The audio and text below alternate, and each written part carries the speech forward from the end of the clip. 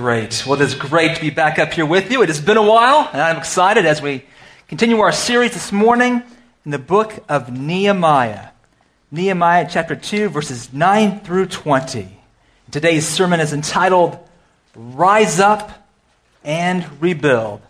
Rise Up and Rebuild. Well, on August 29th of this year, marked the 5th anniversary of Hurricane Katrina's really devastating effects on New Orleans and the Gulf Coast.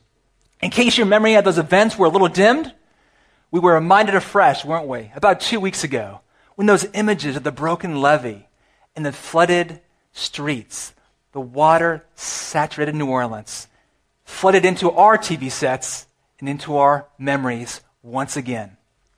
I think we all remember, don't we, the aerial footage 5 years ago of those flooded homes and streets.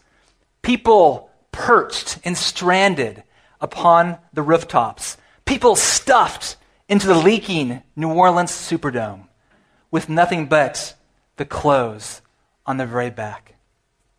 Devastation, violence, chaos, confusion, hopelessness, and many questions, yet few answers. But of all the questions that were being asked in the aftermath of Hurricane Katrina, 2 questions lingered in the mind of many. Number 1, can this city ever be rebuilt? And number 2, should this city ever be rebuilt? Given its history, given its location, given its broken down levees. Perhaps you've asked those very same questions regarding your marriage, regarding your life, regarding your relationships. Can my life, can my marriage, can my children, can this relationship be restored?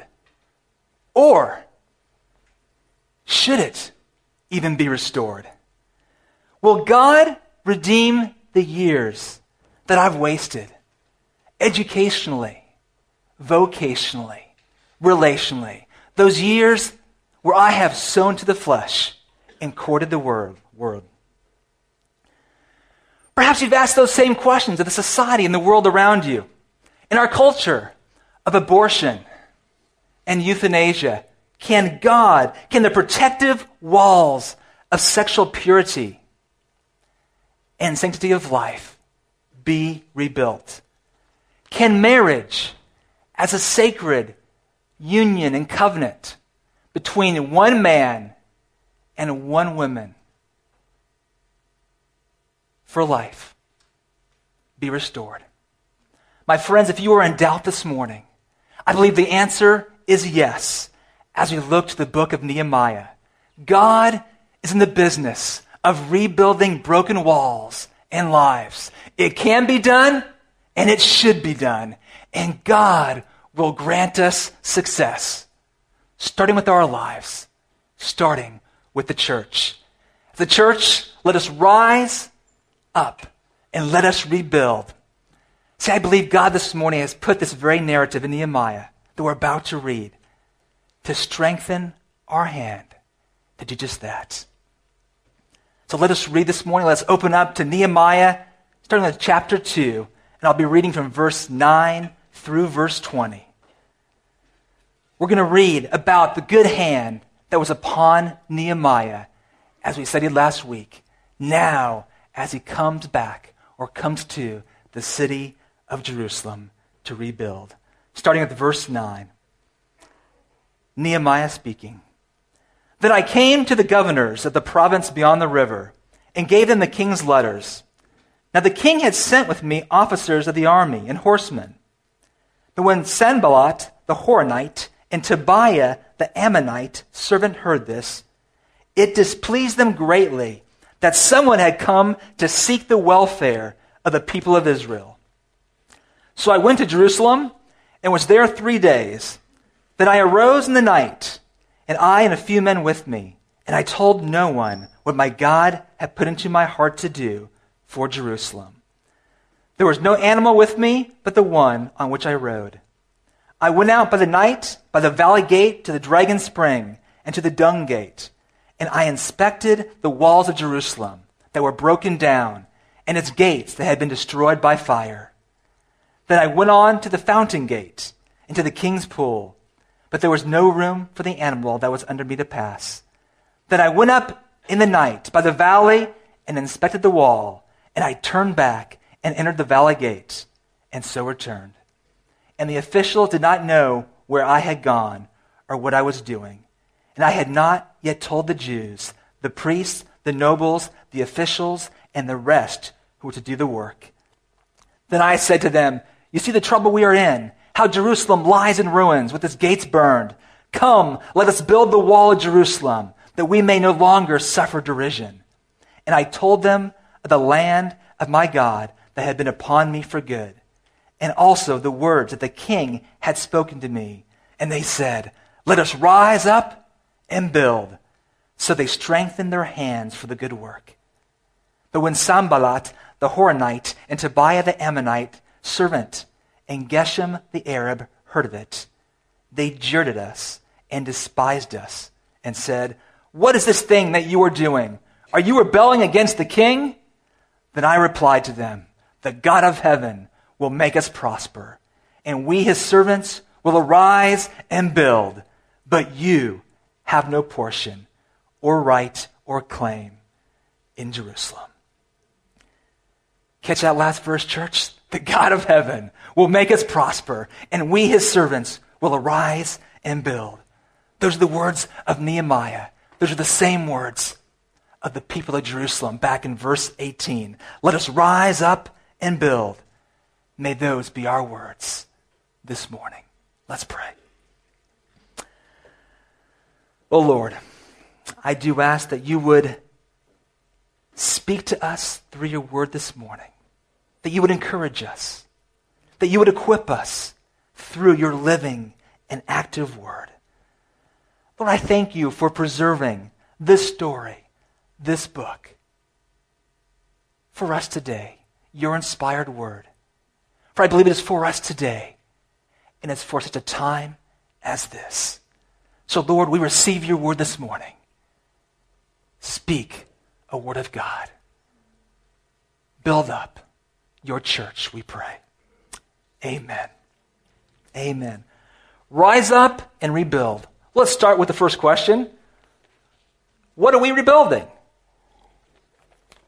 Well, for those living in Jerusalem, this rebuilding project meant rebuilding the walls and thus the city of Jerusalem that had lain in rubble for 150 years, thanks to Hurricane Nebuchadnezzar of Babylon.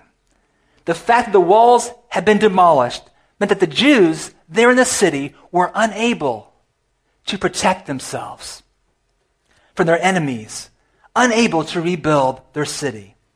But you see, it was more than that.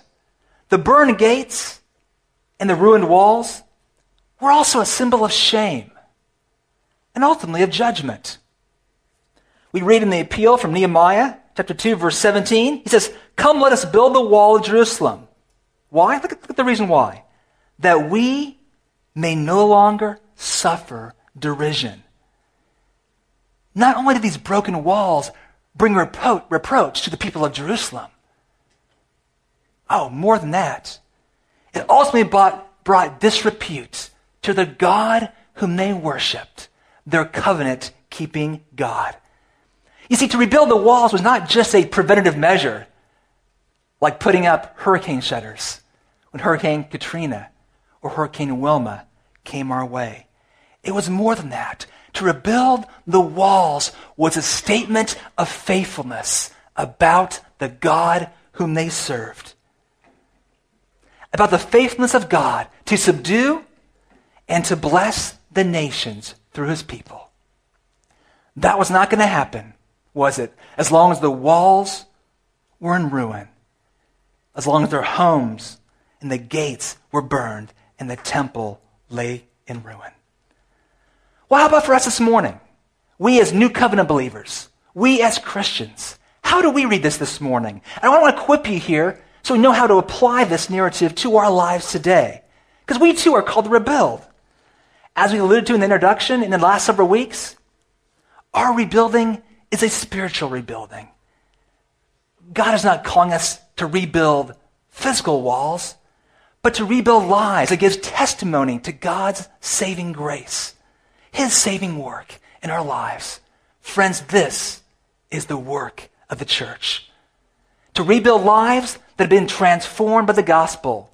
To build lives that are distinguished from the world around us. To build lives that are holy, that are salt and light, that are separate from the ways of the world, thus giving testimony and glory to God.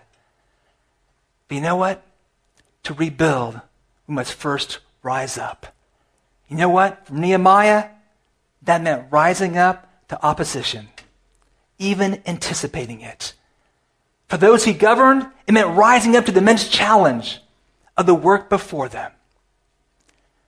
Church, please catch this. Just because God's good hand, his gracious hand, is upon you, just because you might be resolved to do the good work, does not mean that everyone will see it as good. Just because it is the good work doesn't mean it will be easy work. And that leads us to scene one of our narrative this morning. As Al preached last Sunday, Nehemiah, in the preceding verses, has not just received permission from the king to go back to Jerusalem and rebuild the walls. He has received the president's jet, the black Suburbans, the Secret Service. He's going back to Jerusalem with a blank check from FEMA in his hand, ready to rebuild the walls of Jerusalem. No wonder Nehemiah could say in verse 8, "The good hand of my God is upon me." But let us read again verse 9 and 10. "Just then I came to the governors of the province beyond the river and gave them the king's letters. Now the king had sent with me officers of the army and horsemen." But verse 10, "But when Sanballat the Horonite and Tobiah the Ammonite servant heard this, it displeased them greatly that someone had come to seek the welfare of the people of Israel." Nehemiah learns very quickly, doesn't he, that God's good hand doesn't mean smooth sailing. Not everyone will share his concern for the welfare of God's people. You see, to rise up and to rebuild is to face and even to expect opposition, a theme that we're going to see throughout this book of Nehemiah. That opposition will certainly come from the outside of the community of believers, but perhaps it may come from the inside as well, or at least those who profess to be from within. Let's look first in your notes from the outside. What are we to expect? Well, in this first scene, we meet Sanballat and Tobiah. Who are these guys? Well, Sanballat is mentioned 10 times in this book. Tobiah is mentioned 14 times by my count. Sanballat was either the governor or to-be governor of the neighbors to the north of Jerusalem. He was the governor, most likely, of Samaria. Tobiah was either his servant or a ruler or official from Ammon to the east of Jerusalem. And they were perpetual pests to Nehemiah throughout the book, seeking to undermine this rebuilding, even seeking to infiltrate the Jewish leadership there in Jerusalem. Perhaps you're here this morning, and frankly, you are a little surprised, perhaps even dismayed at how difficult the Christian life can seem. Sometimes you feel opposed at every turn. You know, all this talk about building lives sounded so redemptive. All this talk about building community, so exciting. All this talk about building the church, so noble. So brimming with zeal, you joined Palm Vista as a member. And based on your newfound convictions, or so you thought, You quit your old job so you could be here on a Sunday morning. You altered your schedule, changed jobs so you could be here and join with us in home group on a Wednesday night. And now you're making less money. Or maybe you're making no money at all because you don't even have a job right now and you are unemployed. Bankruptcy threatens. Or maybe you do have a job. But your boss just delights in testing your faith. Your boss, he or she, knows just how to tweak you as a Christian. Maybe you're mocked at work. Maybe you're mocked at school. Maybe it's not just because of what you believe, but it's because of how you spend your time with the church, because you care for the welfare of the people in your church. Sanballats seem to surround you wherever you go. You know what? God's good hand, it doesn't seem quite so good anymore. Church, welcome to a Genesis 3 world. When Adam and Eve sinned, God cursed the serpent, that is the devil, saying these words in Genesis 3, verse 15. God speaking, I will put enmity between you, that's the devil, and the woman, that's Eve, between your offspring, that of the devil, and her offspring, that of Eve. He, that's Eve's offspring, shall bruise or crush your head, Satan. This is a foreshadowing of Christ. And you, Satan, shall bruise his heel. In other words, there will be enmity between you and the woman, between Satan's offspring and those who belong to Christ until Christ returns. There will always be conflict between the Sanballats and the Nehemiahs, between those who want to tear down and those who want to build up. See, this is the hermeneutic. This is the interpretive key to understanding the Bible's very storyline. And it's how we must understand our lives as Christians today. Some will come to us as wolves, as a Sanballat. Others as wolves in sheep's clothing, the Tobiahs. Interesting little observation here. The name Tobiah, it's Jewish, it's Hebrew. You know what it means? Yahweh, the Lord, is good. That was his name. You see, the Tobiahs are those who profess to know God by name, but care nothing for his people, only their own interests. They sound something like this, as Nehemiah would have heard it. Hey, God is great. It's just his people that I can't stand. That's what he would have heard. Have you ever met a Tobiah? Perhaps you're thinking, maybe I am a Tobiah. It's been a rough week. Well, what does Nehemiah do in the face of this opposition? He waits. Verse 11. He waits 3 days. For some reason, Nehemiah felt it was important to insert this into his little memoir right here. What was he doing? I don't know. We don't know for sure. But you see, this scene right here, this little scene acts as a pregnant pause in our narrative. See, perhaps what's most important in this verse, verse 11, is what Nehemiah is not doing. He's not striding into Jerusalem. Hey guys, the anointed one is here.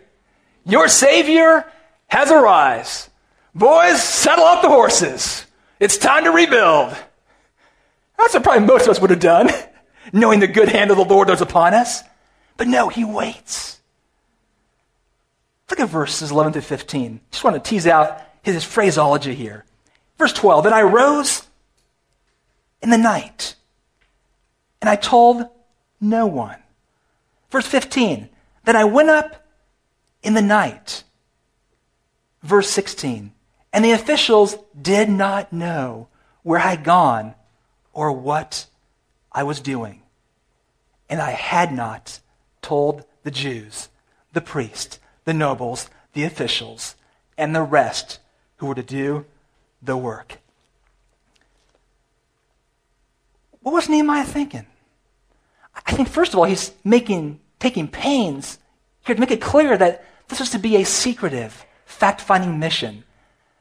The point is not that he just went around and gathered information, that he did it at night, so as few people as possible would know what he was doing. In other words, Nehemiah was doing his homework. He's defining the problem at hand. He's getting first-hand knowledge before he goes public with his audacious proposals to rebuild the wall, before he is laughed or chased out of Jerusalem. You see, encountering opposition from without leads Nehemiah to suspect that there may be opposition from within his own community, to his initiative, to those who are about to do the work of rebuilding. He's aware that not everyone will automatically embrace his plans, that there may be Tobiahs in his midst. When we find out later in this story, chapter 13, indeed there are. You see, so expecting leads to inspecting. Expecting opposition leads to inspecting the conditions of the walls of his people. Knowing comes before speaking and doing. Oh, isn't that good? Is that your approach to leading, to counseling others? Knowing them and knowing the situation before speaking. Oh, that's good. May I suggest that's humility?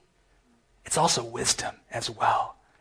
And it shouldn't be any different with us as we seek to rebuild spiritual lives.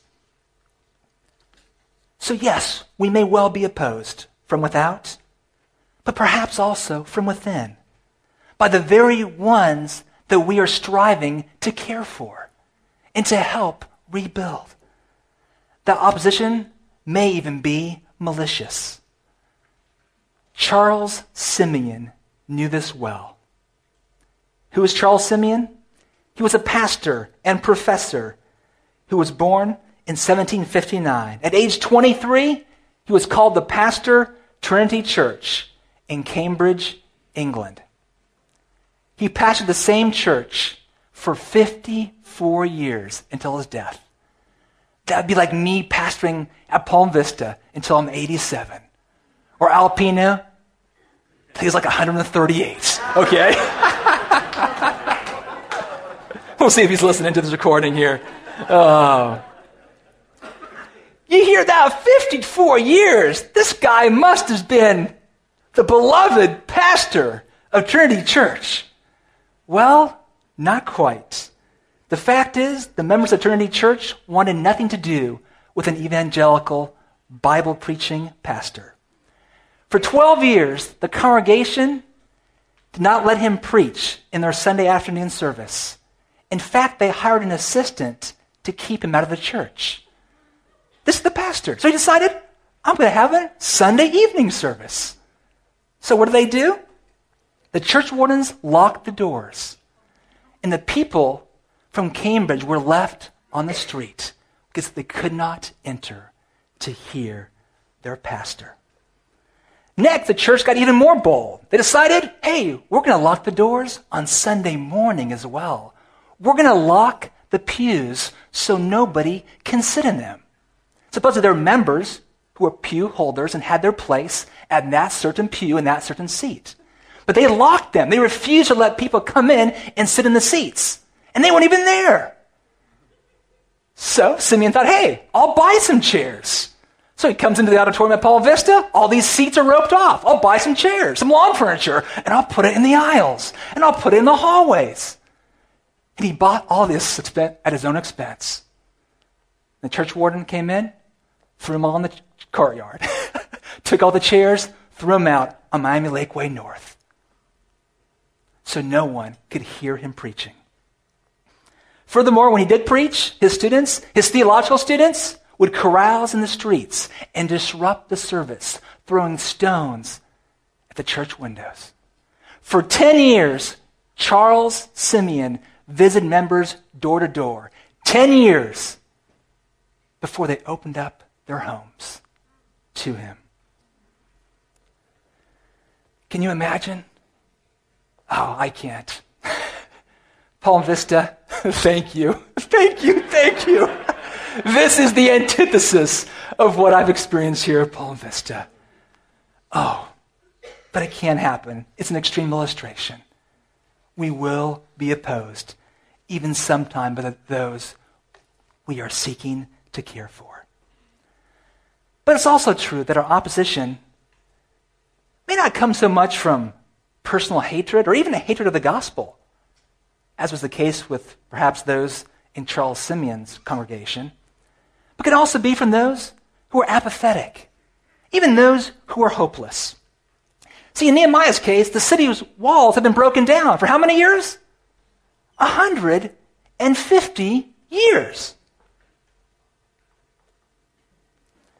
The people, those who had been the first wave of exiles back from Babylon to Jerusalem, would have been living in this condition for nearly 100 years before Nehemiah came. You see, they were familiar. They were too familiar with the ruined condition of the walls in their city that they could envision no other way.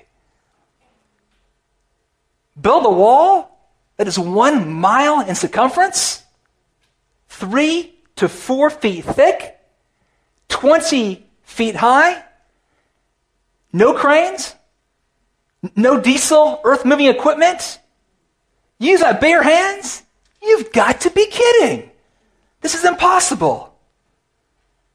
So, some may have thought, church, if we're to rise up and rebuild, we will be opposed, even by those who would benefit in the long run. If we are to build or rebuild our marriages, you may be opposed even by your very own spouse. If we are to rebuild broken families, we may be opposed by our very own children. Whether those are your birth children, your stepchildren, your adopted children. We will be opposed by those who can envision nothing else but broken down walls. Why? Because the only thing they have ever known, no sanctified imagination, no sanctified hope. Always has been, always will be. But unless we become too self-righteous here, are we not the ones as well who often do the opposing? See, when we look at this narrative, it's interesting. Maybe you're like me. It's easy to want to identify with the great leader Nehemiah, the Christ figure Nehemiah in this passage. But let's not flatter ourselves, all right? We're not Nehemiahs here. We're the people Nehemiah is attempting to mobilize. We are the people who are to do the work of rebuilding. We are the church. We're the ones who are called to do the good work that Nehemiah and the people were referring to. You see, too often we're the ones, right, that we don't like change. And we battle apathy. Too often we're the ones that become too familiar with our own sins, so anesthetized to the world that we can't see any other way. We easily despair, don't we? And we can so often lose hope. We'd rather retreat than rise up and rebuild. Not going to do it. Too risky. Too dangerous. And so we are or become fickle and fragile. John Piper writes these piercing words. And one of the pervasive marks of our time is emotional fragility. It hangs in the air we breathe. We are easily hurt. We pout and mope easily. We blame easily. We break easily. Our marriages break easily. Our faith breaks easily. Our happiness breaks easily. And our commitment to the church breaks easily. We are easily disheartened, and it seems we have little capacity for surviving and thriving in the face of criticism and opposition. Whew. God is calling us to rise up and to rebuild. Yes, even in the face of opposition. And that leads to the climactic scene, scene 4 of our narrative, verses 17 and 18. When Nehemiah finally approaches the people with his plan, the tension is, will they respond? Will they rise up? And let's look at verse 18 again. Nehemiah speaking. He says, and I told them of the hand of my God that had been upon me for good, and also of the words that the king had spoken to me. And they said, let us rise up and build. So they strengthened their hands for the good work. Oh, church, let us rise up and build here at Palm Vista. Let us strengthen our hand for the good work. What is the good work? It's the work of gospel ministry. It's the work of rebuilding lives. But let us not just expect that we will be opposed and it's all hard work, lest we become jaded or discouraged. Let us also expect success. Success as we do the good work. Why? Because the good work is God's work. It is God's work. You see, Nehemiah knew it was good work because God's hand was at work in his life, despite his enemies, despite his opposition. In the concluding scene of this narrative, scene 5, verses really 19 and 20, we've come full circle in more ways than one. Just as the narrative began with opposition, so it now closes. But now with the introduction of a third enemy by the name of Geshem. Geshem may have been the most powerful of the three enemies. He was a ruler of the Arabian tribes to the east and south. So now in this text we have an unholy triumvirate from the north. Sanballat from the north, Tobiah from the east, and Geshem from the south. In other words, Jerusalem is virtually now encircled by enemies. The ante has now been upped. Same enemy, same charges the enemies used years earlier, as recorded in Nehemiah 4, when they say, what is the thing that you are doing? Are you rebelling against the king? But Nehemiah, he doesn't take the bait, does he? He doesn't enter the fray. He knows that there is one greater than an earthly king. Verse 20. Then I replied to them, the God of heaven will make us prosper, and we his servants will arise and build, but you have no portion or right or claim in Jerusalem. This phrase we see, will make us prosper, could also be translated, he will give us success. That's a translation of the NASB version as well as the NIV. He will give us success. Don't you love it? Nehemiah saying, hey, guys, you can threaten us all you want, but you can't touch us because this is God's work and his hand is upon us. Oh, church, what Nehemiah knew, in part, we know even better now. Why? Because we live on the other side of the cross of Jesus Christ. Jesus Christ has come, and he has conquered. And his victory is a guarantee of our success in this rebuilding project. Do you have that faith this morning? This confidence as you seek to rebuild, rise up and rebuild your life, your marriage, those you're reaching out to who are hurting. See, this isn't a confidence that everything will turn out just as you envisioned in life, just as you thought every relationship would. It's not a confidence that the world will even call you a success. It's not a confidence that the world will champion your cause. You know what it is? It's a faith that your labor is not in vain. It's faith that when Christ said, I will build my church and the gates of hell will not prevail against it, that you believe it and you rise up and you rebuild because Christ has secured our success in this endeavor. Oh, please hear the glorious words from the Apostle Paul.